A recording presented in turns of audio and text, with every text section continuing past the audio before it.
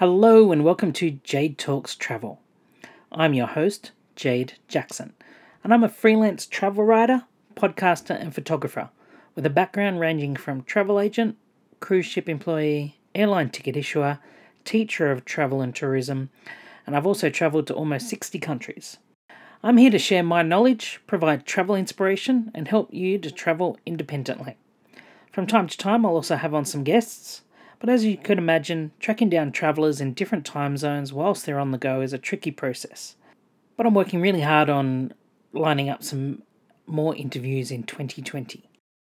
In today's podcast episode, it would be weird if I didn't mention the coronavirus. First, it has nothing to do with Corona beer, which is currently ranking on Google, which is probably a scarier thought. Information about coronavirus is changing rapidly. Just today, the World Health Organization has declared a global health emergency. What's important to remember is coronavirus isn't a Chinese virus. This isn't a we should ban all Chinese travellers. The coronavirus is a flu-like contagion causing pneumonia, which just so happened to originate in Wuhan in China. However, it's from the same family as the common flu virus. Before the World Health Organization announcement, China put a ban in place, temporarily banning its citizens from booking overseas tours, along with flight and hotel packages. The news may be welcomed by those in fear, but it's also important to think about the greater implications of this on tourism. Already, stock markets are trending downwards, with China Eastern Airlines down 7%. Many other airlines are reducing their schedules, not just to China, but globally as demand reduces. As a former travel agent, I worked on September 11. I saw SARS, Afghanistan, Iraq and Syria happen. I was working in tourism when MH370 disappeared and MH17 was brought down, plus many other crashes. I was working in tourism through the global financial crisis, along with seeing numerous companies and airlines go bust. Tourism has seen it all. Coronavirus is no different to any other disaster. In every travel ban, there's winners and losers. Shanghai Disneyland and Hong Kong Disneyland have both been temporarily shut as a safety precaution. May be inconvenient for any current travellers, but what's being forgotten or overlooked is the importance of China to tourism markets worldwide. Not saying we should put profits over people by any means, but I don't think a lot of people realise, or maybe they've forgotten, how far-reaching tourism actually goes. I've previously written about the emergence of Chinese airlines and their effect on airfare prices, especially from Australia and New Zealand to Europe. However, with coronavirus travel bans in place, what happens when these already discounted airfares don't have the Chinese passenger numbers to remain profitable? How long can the Chinese government keep them propped up? What will happen to global tourism? Chinese airlines are highly competitive, offering flights to Europe from Australia for under $1,000, including bags and meals. I've seen Sydney to Rome for like $780 return. Previously, the cheapest flight you could get to Europe was in the realm of about $1,500 in shoulder season.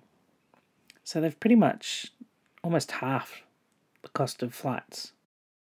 I've got a couple of graphs which I'll include links to in the show notes, but basically Chinese tourists have continuously outspent all other countries whilst travelling abroad for the past few years, and this trend was expected to continue well into the next decade.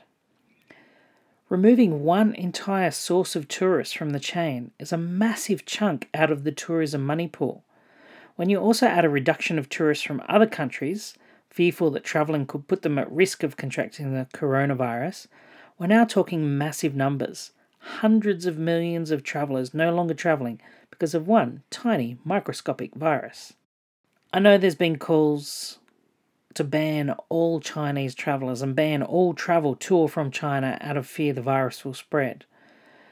But the wider implications of this mean many small businesses, including hotels, tour companies, restaurants, attractions and activities, even supermarkets and pharmacies may be forced to shut down as a result of the reduction of business from any ban on Chinese travellers, or indeed any travel ban, will have. In the Blue Mountains where I live, just a short trip west of Sydney, busloads of Chinese tourists arrive every day at Echo Point to see the Three Sisters rock formation. However, they also stop at local eateries, souvenir shops, and visit local supermarkets, purchasing chocolates, vitamins, and beauty treatments. Just on the news this morning, it was reported there have been tens of thousands of cancellations to the Gold Coast over the Chinese New Year period, mostly Chinese tourists, as a direct result of the travel bans in place. When I lived in New Zealand, Chinese tourists accounted for the largest growth of visitor arrivals in New Zealand. They were the biggest spenders, and the word-of-mouth component was crucial for future tourism growth. As part of my job, I travelled to many small New Zealand towns, and there are a lot of tourism operators that were fearful they were overly reliant on Chinese tourists. They were considering and talking about investing in advertising for other big population markets like Indonesia, India, and Brazil, which also have growing middle-class populations. But that doesn't solve the short-term dilemma of where to gain new tourists overnight from temporary bans as a result of the coronavirus, or potential future contagions. In Australia, many towns are already suffering as a result of the recent bushfires and drought, which hit during the peak domestic tourism months of December and January, are facing a triple whammy with a drastic reduction of international visitors because of the coronavirus.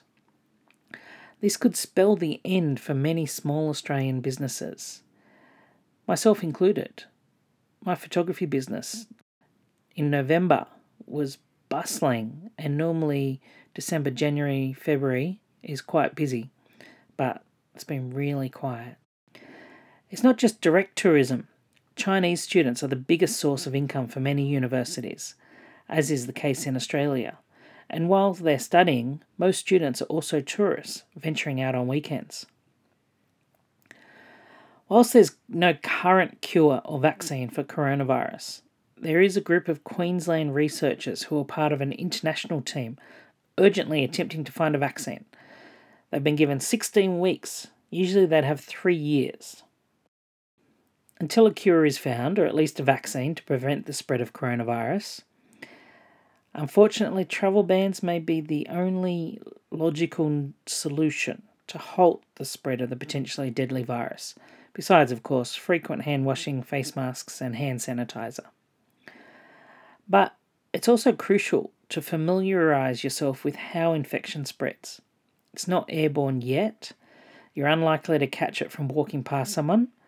Once the virus leaves the body, it doesn't live long. The main source of infection is frequent close contact with someone who is infected, such as if they sneeze directly onto your face.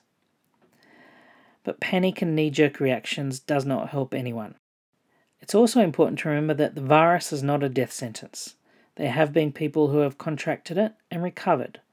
Most of those who do come into contact with it will recover. As usual, like any flu virus, those at most risk already have lung or health issues, but of course, always check your media sources thoroughly and refrain from falling for social media fake news. And also don't forget, this isn't a Chinese virus. It can affect anyone. It's not solely contracted by Chinese or Asian people.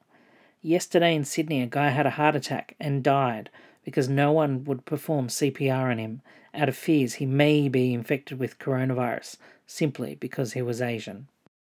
I was in China in 2003, having completed the Trans-Mongolian Railway when SARS broke out. At the time, Beijing was considered safe, as the virus was only in the southern parts of China. All the locals in Beijing were wearing face masks, and 2 days after I left China, Chinese media finally came clean that actually the virus was found all over China, and the number of reported cases was 10 times what had been reported previously, which is kind of similar to what has happened with this outbreak. The day after I left China, I was in Tokyo, in Japan. I felt ill with a fever and delirium. I was terrified I'd caught SARS, but within 24 hours, I was fine. I had caught a virus. Thankfully, it wasn't SARS, or if it was, I survived. I'd quietly laughed to myself whilst I was in Beijing that locals were being over the top with face masks, having never encountered a global epidemic before. But of course, it's always better to be safe than sorry. But an important thing to remember is, where is SARS now? Until coronavirus, it hadn't been mentioned in years. One winner out of the travel bans is endangered wildlife. As the source of the deadly contagion was a market in Wuhan, selling both raw meat and live animals, the transportation and selling of these has been restricted in the aftermath of the coronavirus, with a ban on all live wildlife in markets, restaurants and online marketplaces. It won't necessarily save them all, but it will give them some breathing space. Although I just hope it won't cause a spike in black market sales. But as an optimist who's worked in a tourism industry through 9/11, SARS, multiple wars and invasions, the global financial crisis, air crashes, the one constant is people will always travel. So whilst disasters and outbreaks of new diseases like the coronavirus, or future new threats that may arise, will affect tourism in the short term, it's not all doom and gloom. Eventually, things will bounce back. It's just a matter of how long that will take. The question is, how long before it's safe to buy Chinese airline stocks again? I'm not a market expert. I'd say 4 to 6 weeks from now, just before a vaccine is conveniently announced. How has the coronavirus affected your travel plans? Are you not travelling abroad? Are you staying domestic? Are you stuck in China? Get in touch. You can contact me via my website, jadejackson.com.au. You can find me on Twitter at jadikinsjackson. You can also find me, I've just set up a separate Twitter feed for all the travel deals that I've been putting out lately, which is Jade Talks Travel. So you can find that. It's only new, so there's not many followers, but there's a lot of cool stuff on there already. You can find me on Reddit at jadikinsjackson, and I've also set up I should have done Jade Talks Travel on Reddit.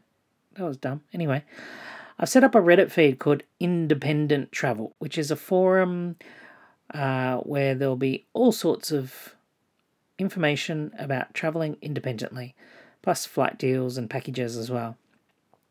So make sure you go and sign up to that. If you've got some tips to add, make sure you post them there. You can find me on Facebook at Jadikinsjackson, JadeKinsJackson. And if you head to my website, jadejackson.com.au, make sure you check out the Travel Deals tab. There's amazing flight deals, and I'm not going to mention it on the podcast because they only last a few days. So if you want the most up-to-date stuff, go to my website, Twitter, or Reddit, Jade Talks Travel or Jadikinsjackson. And if you just want to say hi, send me an email from my website, jadejackson.com.au. Thank you very much for listening to this special edition podcast episode about the coronavirus. I'll be recording other podcast episodes today about other destinations, so look out for those. Thank you very much for listening to Jade Talks Travel. Bye-bye now.